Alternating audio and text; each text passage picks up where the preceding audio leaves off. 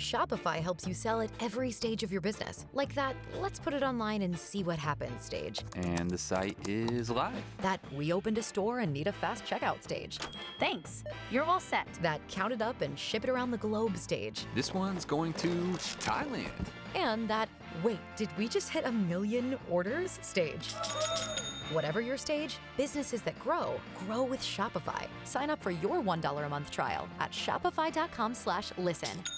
95.1 WAPE, it's Megan and Austin. I'm going to need you to never say bing bong ever again because I don't know what it means and I'm old and I don't get it. So Megan, I'm going to say bing bong at least 30 to 45 times per day. Okay, well, here's what we're actually going to talk about is the fact that Urban Meyer got fired. And I just saw that this morning when I woke up on my feed, and now it's all over my feed. And I don't really know a lot about it. I don't know a lot about sports. Yeah.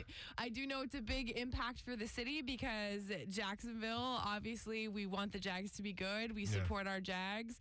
And I know that has been a struggle. Yeah. So, well, it's a good thing you have the right person on the morning show to talk about it. Yes. Lexi, come on in here and tell us about Urban Meyer and the Jacksonville Jaguars. Lexi, come on in.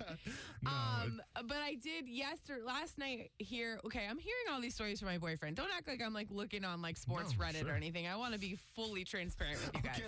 Okay.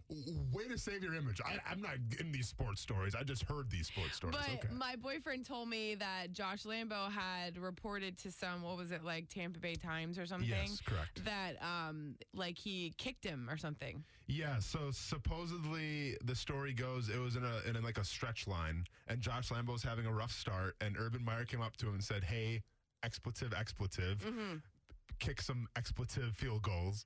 And then he supposedly kicked Josh Lambo. No, I'm laughing, but it's not funny, but like he kicked Josh Lambo then. Okay. And then now he's just telling that story because there's been other stories that have been coming out about him that have been negative. So he's like, I'm going to jump on the bandwagon kind of deal. Yeah, I mean, this has been snowballing for the past 3 or 4 weeks. I mean, it really started with, players getting benched and not getting any kind of, transparency of why that was. And then Urban Meyer kind of lying about it.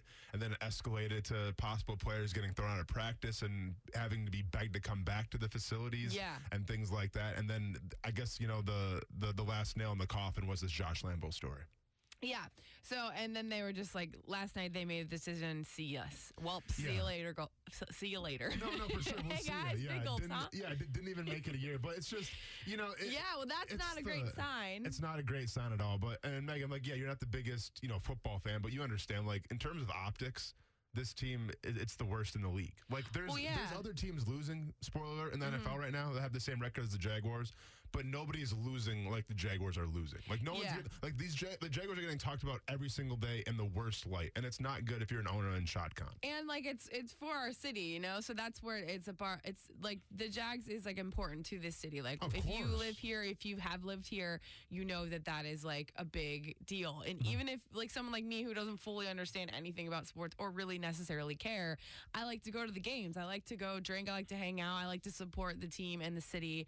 And it's hard to do that when you feel it's just nobody's happy about it. It's just sad that, this past decade, there's been a lot more bad optics than good ones. You had one good year in 2017. And that's the year that I had season tickets. Exactly. That was a great year. Coincidence? Megan's going to the games when they're doing well? I think not.